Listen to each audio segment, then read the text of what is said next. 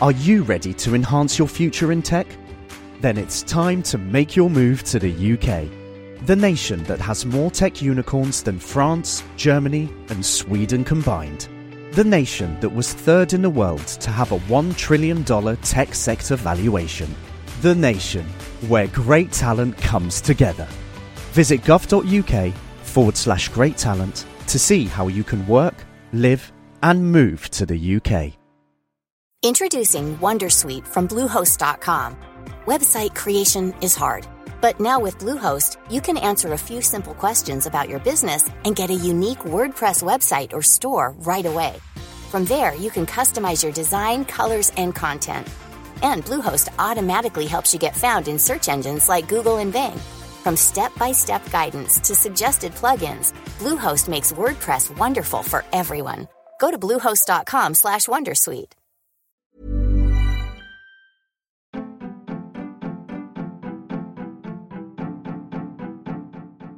Welcome to The Other Hand, a podcast brought to you by CJP Economics, a collaboration between Jim Power and Chris Johns, where we discuss the intersection between politics, finance, and economics. Our back catalogue of podcasts can be found at our Substack website, and that Substack site also contains our extensive body of written work. Thanks for listening and reading. If you like our work, please share with your friends and sign up to our newsletter.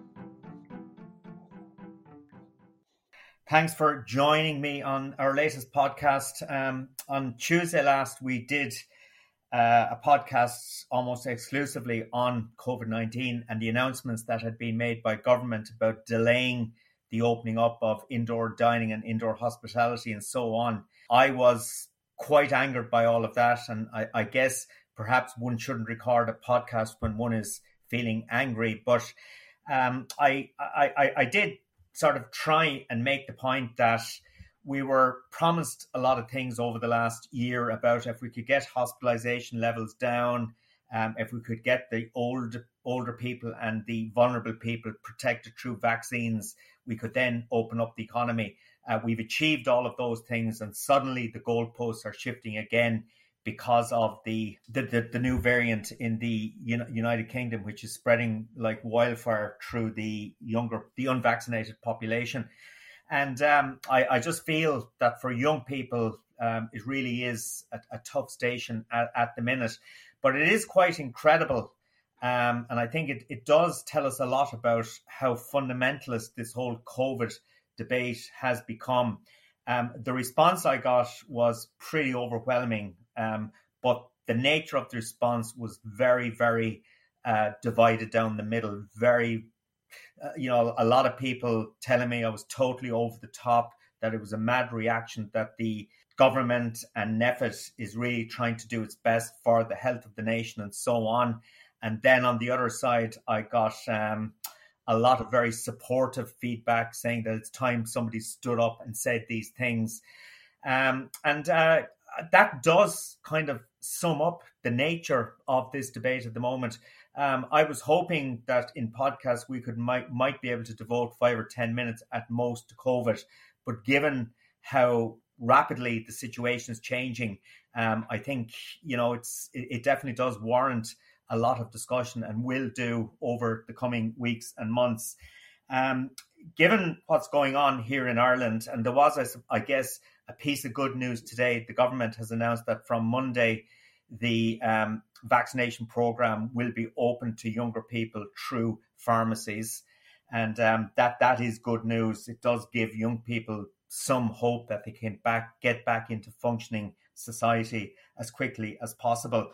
But the Economist magazine this week has a really interesting piece looking at COVID from a sort of a cost-benefit point of view. You read that. Could you describe to us what it's actually saying?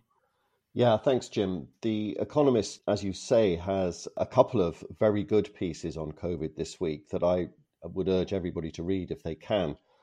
But for those that can't, I'm going to summarize what they're saying here, because it cuts through all of the things that you and I talk about, and you mentioned our last podcast there, and indeed everything is talking about, and it puts the debate in proper context, and it isolates the key issues without being emotional. And unfortunately, as we know, this is something that we're all emotional about. What The Economist tries to do in its fashion, which it always tries to do, is deal with the analytics. And there are a couple of key points. The first is that they claim that the infection fatality rate for the Delta variant, thanks to a number of things, not least vaccinations and better treatment in hospital of COVID generally, not just of Delta, but it looks like, according to The Economist, the infection fatality rate is now 0.1%. Now, that's around a tenth of where we thought it was this time last year, pre-vaccination. And the critical thing that emerges from that simple statistic is that if it's true, and The Economist says it is, this really is now like seasonal flu, because that's very like the infection fatality rate of seasonal flu. And I'll come back to the exact meaning of that, which I think is readily apparent in a moment. More generally, The Economist cites all sorts of research about all sorts of aspects of COVID. And it's the citing of research that's important here, because this is data-based, this is analysis. This is not you or me or anybody else hurling from the ditch. This is proper research. The first thing it cites in a more general way, which I think has all sorts of interesting things which we won't be able to explore today, is that somebody in Yale University in the States, somebody called Nicholas Christakis, has looked at previous pandemics, particularly the flu one of 1918-19, but others as well. And he says they share three common characteristics. The first is that pandemics prompt growth in state power. And I think we can see that most obviously all around the world with the pandemic unemployment assistance programs and all that kind of stuff. But I would contrast what's happening in America with what's happening in Ireland, in that the growth in state power in the United States has spawned what we have called on this podcast Bidenomics, which is something not being followed in Europe at all, quite the opposite, we fear. The growth in state power has a peculiar Irish dimension, which is that all of the state power, as far as I can tell at the moment, is being vested in NPHET, which is a very different experience to the one in the United States. So I think that this point that Christakis makes is valid, but has very different meanings in very different contexts in different countries. The second point that Christakis makes is a philosophical one, which is that, and I think you and I do this a lot, actually, Jim, if not everybody else, in that the pandemic prompts search for meaning in lives that have been turned upside down. And I think we're seeing a lot of that. And that's a philosophical point that I'll put to one side, but perhaps we'll return to in a slightly more philosophical podcast. The third one does have an economic dimension as much as anything else. And he talks about the proximity of death or serious illness prompts caution, which of course we've seen all over the place, and then audacity when it recedes. And that's the economic boom that I think we're seeing in certain countries at the moment. And perhaps once the pandemic has receded further than it has, we'll see some interesting aspects of that. So those are the general points that the Economist makes. The particular second point, this is second to that infection fatality rate that I mentioned earlier on, is that it tackles head-on this debate between lockdown skeptics and zero COVIDs. And it talks about the centrality to that debate about who is right and who is wrong between the lockdown skeptics and the zero COVIDs. The zeroids, as we've sometimes pejoratively called them in this podcast, is that both sides explicitly reject the idea, completely reject the idea that there is a trade-off between health and the economy. The lockdown skeptics say it for all the reasons that we know and love. And the zero COVIDs say that there is no trade-off as well, but for different reasons. The zeroids say that the pandemic hurts the economy, not the lockdown. And The Economist examines both these propositions and finds both of them wanting. It isn't either or. And The Economist finds quite reasonably, in my view, that the balance lies between the two. And The Economist, again, cites lots of evidence that lockdown both damages the economy and saves lives. Now, if you accept that simple premise, which does sound intuitively true, you have to understand that the zero COVIDs do not, and the pure, absolutely fundamental lockdown skeptics don't accept it either. But if you're in the middle, as I am, then certain things follow. What is the evidence? People cite the evidence from lockdowns during the Spanish flu. Trawling through all of that data, you find that whether or not lockdowns actually worked and helped is fiercely debated, even today, 100 years later. Then you come on to the more contemporary examples and everybody jumps up and down and says, what about New Zealand or Australia? And here I'll cite The Economist. Their success so far may say more about good fortune than about enlightened policy. Their policies, in any event, were not replicable in countries which have land borders, and you can't apply them after the virus has arrived. Once it's here, it's here. The Zero COVID also cites Japan and South Korea as successful lockdown stories, but that's just wrong. They didn't do lockdowns, at least not in the way that we know from both the UK and Ireland. The Economist has looked at comparable countries and shows a remarkably consistent relationship between the severity of the lockdown and the hit to the economy. That's across countries, different countries. They look at America itself and the way in which different states had different lockdown policies, and you can see that different lockdowns have very different economic effects. Also cite research that looks forward rather than backwards. All of that research does point to lockdowns hurting the economy. There is a trade-off.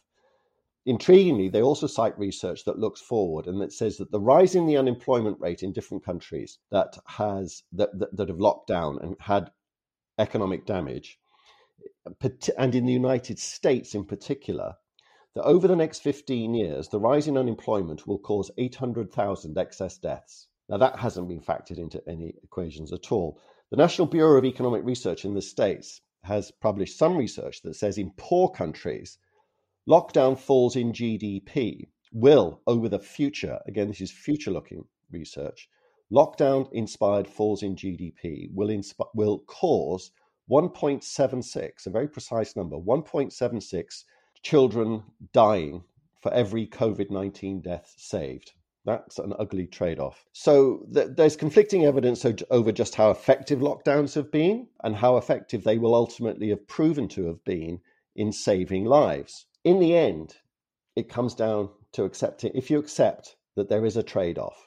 If you don't, then you're either a complete lockdown skeptic or a zeroid. But if you're what I would call a reasonable man or woman, in the end, it comes down to the question that I know you've asked in your research, what's the value of a life saved? It's a brutal, horrible calculus, but that's what it comes down to. So if you start from that premise that there is a trade-off between health and the economy, you have to have that calculation.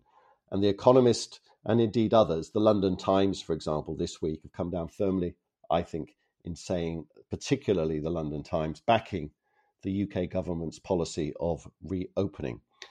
I'll shut up there, Jim, because I've said an awful lot more than I normally do in one go, but I think those points are incredibly important and lie at the heart of all of this debate, particularly the one that we're having about the role of NPHET. The Economist piece was incredibly balanced, incredibly well argued. The London Times editorial yesterday was, I think, a little bit more straightforward in the sense that, you know, it was making a very explicit call that what the UK was about to do in terms of opening up was the correct thing to do on a cost-benefit basis.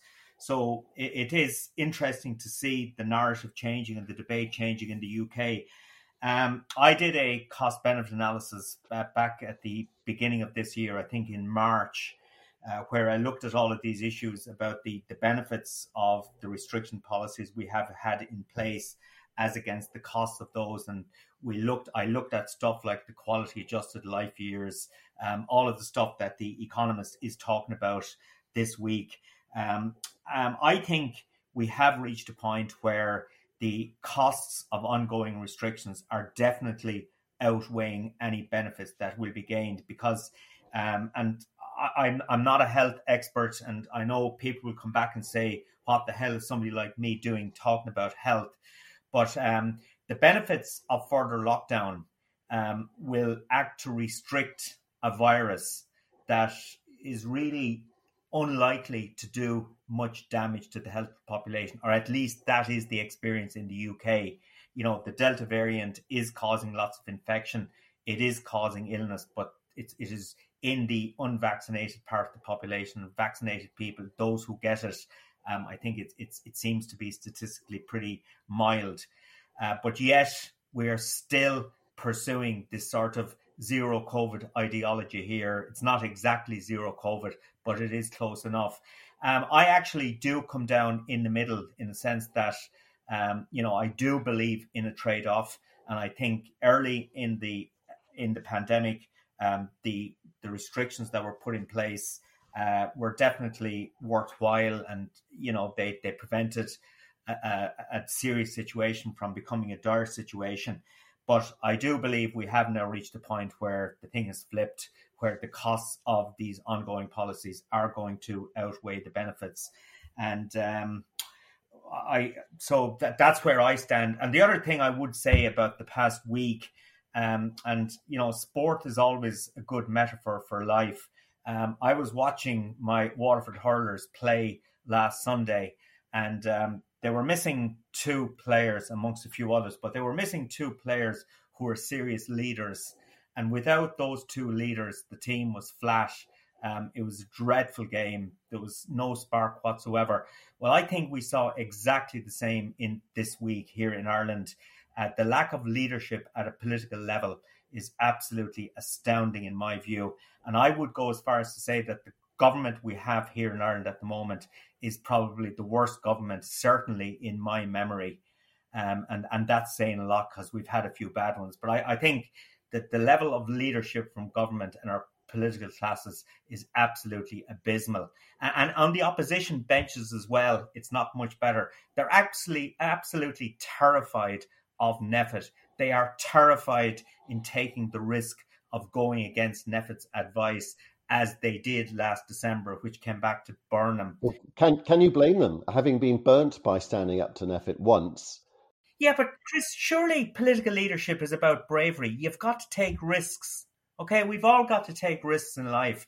And if you believe that the vaccination program is actually going to work, and certainly the evidence is suggesting it is working, well, now it's time to actually change the perspective, start to take some risks. But apart from the leadership thing, the other thing that I think has been astounding is the communication. I mean, the communication that we, the citizens of the country, have been getting is abysmal. I mean, I heard twice on Tuesday the Minister for Health being interviewed on radio and television, and you come away from it more confused. The communication here is just dreadful. So it's no wonder, people are just so astounded by what's going on at the moment. But I hasten to repeat again, Chris, that this is a very, very divisive issue. There's no doubt about that. I've spoken to two people over the last couple of days that had a go at me of sorts about the Tuesday podcast. And I guess it's been my general approach to COVID for quite some time now. Their argument would be the CMO is doing a great job, NPHET is doing a great job, government is doing a great job. But those two people had a couple of things in common. One, they were both of the older generation. Secondly, they were both retired people with guaranteed pensions for the rest of their lives. So they had no skin in the game whatsoever. But there are a lot of us out here that are actually trying to make a living in this country. There are a lot of young people who are trying to make a living, who are trying to live a life. I'm not saying I'm one of those young people, but far from it. But there are a lot of people out there that the this point really, you make really there affects. about those two elderly people with fixed or maybe even index-linked guaranteed pensions is a particular example of the general point I was making about trade-off between health and the economy. For those two people, there is no trade-off. Because their economic well-being is guaranteed, no matter what, by their guaranteed pensions, then inevitably they focus exclusively on health. So they don't need to take any health risks to have a better economic outcome. So they will look at the health thing and say, right, minimize it, send it to zero. So in that way, they're like the person that never gets in the motor car, never crosses the road if they don't have to. They only do it because they have to. And that's your point about risk. Your earlier point about when lockdowns were appropriate in the past, I think was correct in that it tells us that policies, their appropriateness, whether they are correct or not, actually changes through time. They are variable. They're time inconsistent. So lockdown at the beginning was absolutely the right policy. And you're arguing that because certain things have changed, it's no longer the right policy. I think the challenge to NPHET is that statistic I mentioned at the very top of this podcast, was that if the infection fatality rate of Delta is now 0.1%, which is the same as seasonal flu, We've never locked down because of seasonal flu before. Why are we locking down because of a 0.1% different virus, one that has the same effect? Their answer would be all their modelling. Their modelling, and particularly all that worst case stuff that's been in the papers recently about tens of thousands of cases in Ireland and thousands of deaths, more deaths by the end of the summer. I would ask a number of questions about that. I haven't done the modelling myself, although I do know how this modelling is done. The first question I would say is that if they're worried about tens of thousands of cases and thousands of deaths because of Delta, they clearly disagree with that 0.1% statistic quoted by The Economist. So they believe in something else. If they do believe in something else, I don't see how just keeping people out of pubs and restaurants cuts it. I would have thought that to be consistent with their own modelling, they should be arguing for a reintroduction of more restrictions because of what it is that they might quite appropriately be worried about. So I worry about the consistency of their approach. The second thing I would say, and this goes back to that London Times piece supporting living with coronavirus, that was the policy it was advocating, supporting what the British government is doing, because what the British government doing is clearly making a bet that the infection fatality rate has collapsed, and that although the number of cases in the UK is horrendous at the moment, it's not going to lead to hospitalizations and death. It's a bet. NPHET are quite explicitly saying is that they don't want to run that risk, and that the UK is clearly making a catastrophic error. We're going to find out which one is right and which one is wrong. One of the interesting regions of the UK is Wales, actually, and Wales has got the best vaccination rate in these islands, better than England, better than Scotland, better than Ireland. And its cases too, thanks to Delta, are shooting up. But it's been I can't remember the last time anybody died in Wales of COVID. If it was, it was one of those odd days where there was one death. Sad though, that, of course, that is. Only yesterday, there was a record low in the number of people in hospital in Wales in COVID, despite the fact that cases are shooting up. So the data is starting to build in favour of the proposition that Boris Johnson and co are putting forward, with that we can now live with it. And NPHET are saying we can't, because our models and our data say that it's going to be catastrophic. So we really do have black and white, 1 or 0, either or going on. And so it really is, from an intellectual point of view, an interesting experiment. From a societal point of view, it's a very profound juxtaposition of policies, and it's going to be, at the very least, fascinating. And I hope that neither side gets it catastrophically wrong. Whoever's wrong is only a bit wrong for all our sakes. But it's now very, very different here in the UK compared to Ireland. One of the things I'd say, stepping back from all of that analysis about why they're doing in the UK what they're doing, all of those numbers and facts and research that I have quoted, the mood has changed, Jim. The mood has really changed, in that it's not just the Times of London writing those kinds of editorials about the time has come to live with COVID. That's the mood of the people. Not everybody, but certainly the people that I know, that I read, that I speak to, that I hear from. There is a real sense now that it would have to be catastrophic for us to go backwards now. Of course, it might be, and we sincerely hope that it's not, but the government is certainly being supported by the people in terms of what it's doing, which is very different, I sense, to Ireland. Oh, it certainly is, Chris. I know one of the some of the feedback we got during the week was from somebody in government circles sort of suggesting to us that we were wrong about the dire economic consequences of what we're doing here, saying that the Irish economy is doing very well. The Irish economy is doing very well. A lot of the data coming out is suggesting a strong level of momentum here. Retail sales in the first 5 months of the year are up by almost 18%, and they were up by 47% in May alone. So there is a rebound happening. But one's perspective on that is totally dependent on where one works in the economy. If you're working in foreign direct investment, in the multinational sector, in other words, in financial services, in the public sector, particularly in professional services, life is great. You're continuing to earn economically, you're doing very well. Whereas if you run an SME in the restaurant sector, in the hospitality sector generally, in tourism, in the airline industry, life is an absolute nightmare at the moment. So I really, really do take grave exception to people who argue our assessment of the economy is wrong. It's doing really well.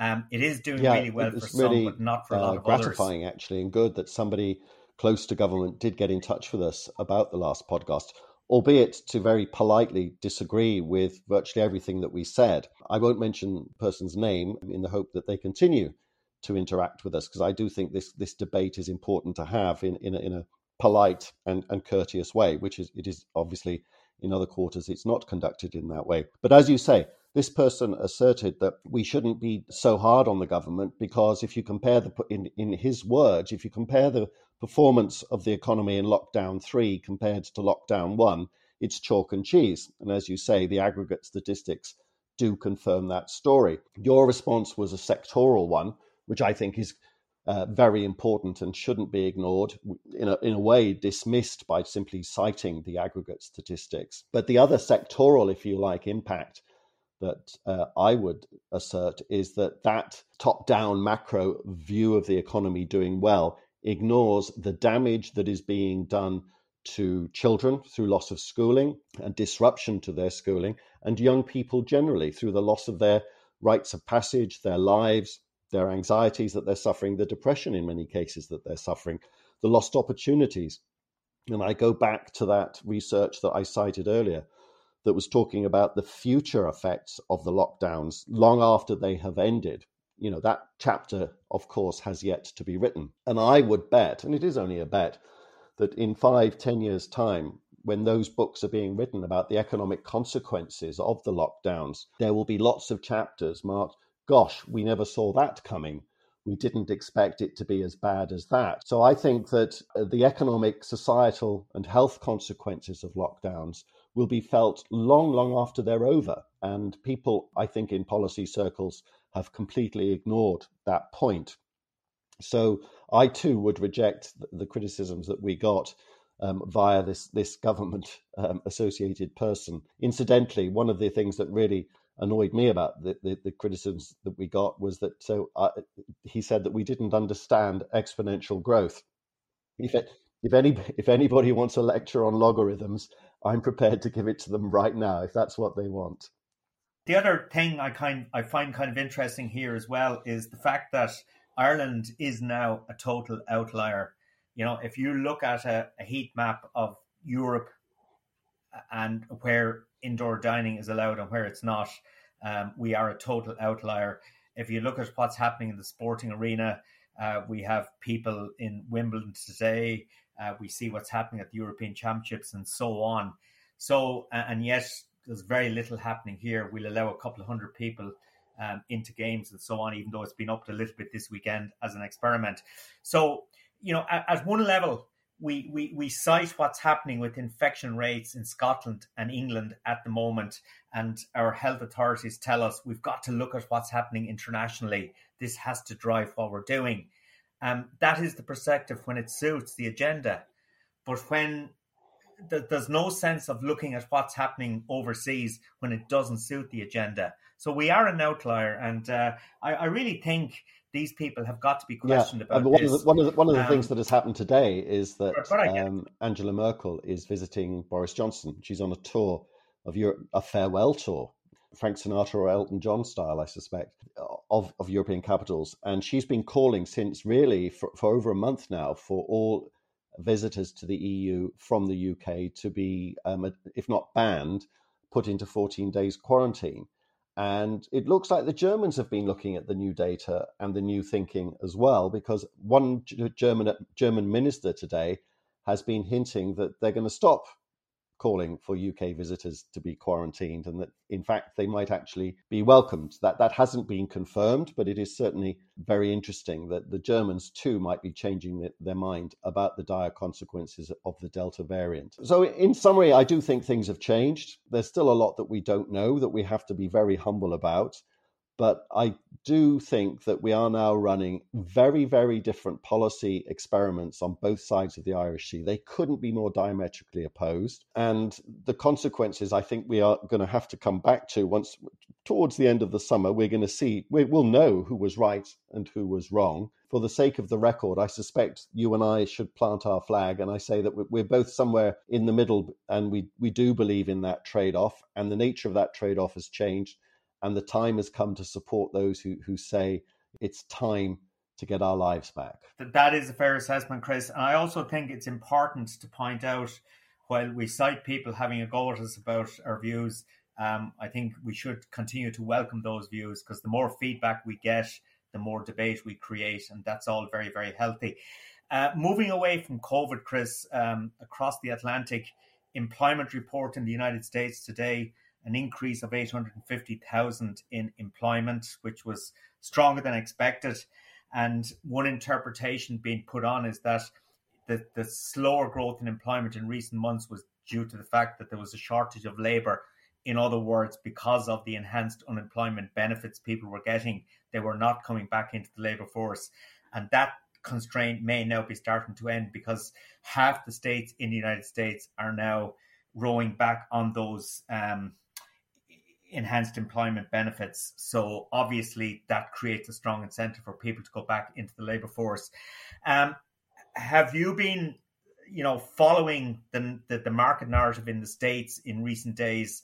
The whole inflation debate that we have discussed at great length in previous podcasts, and will this 850,000 increase in employment today, is it going to bring the inflation? No, I don't think so. The woodwork again? The numbers were good from an employment perspective, but they weren't so good that you would start talking about labour market tightness generating inflation effects. The whole inflation debate in the States has actually settled down, to many people's surprise, and all of the indicators that we look at suggests that it's not going to be a problem. I don't think we're out of the woods yet, but there were no real big surprises in the employment report. It was the usual mixed bag that didn't settle this debate. Should we call it a day there?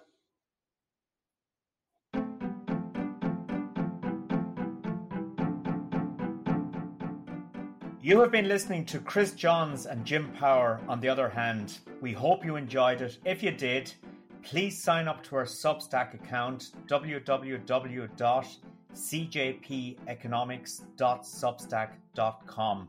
You can download our podcasts on Apple, Spotify, and other good podcast platforms.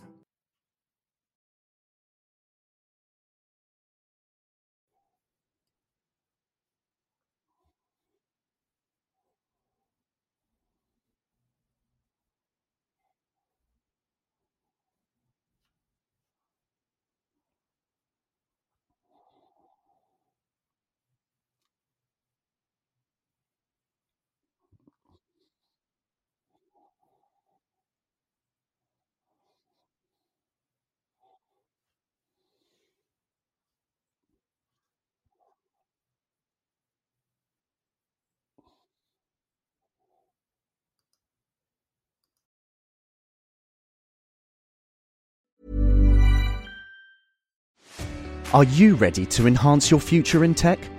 Then it's time to make your move to the UK, the nation that has more tech unicorns than France, Germany, and Sweden combined. The nation that was third in the world to have a $1 trillion tech sector valuation. The nation where great talent comes together.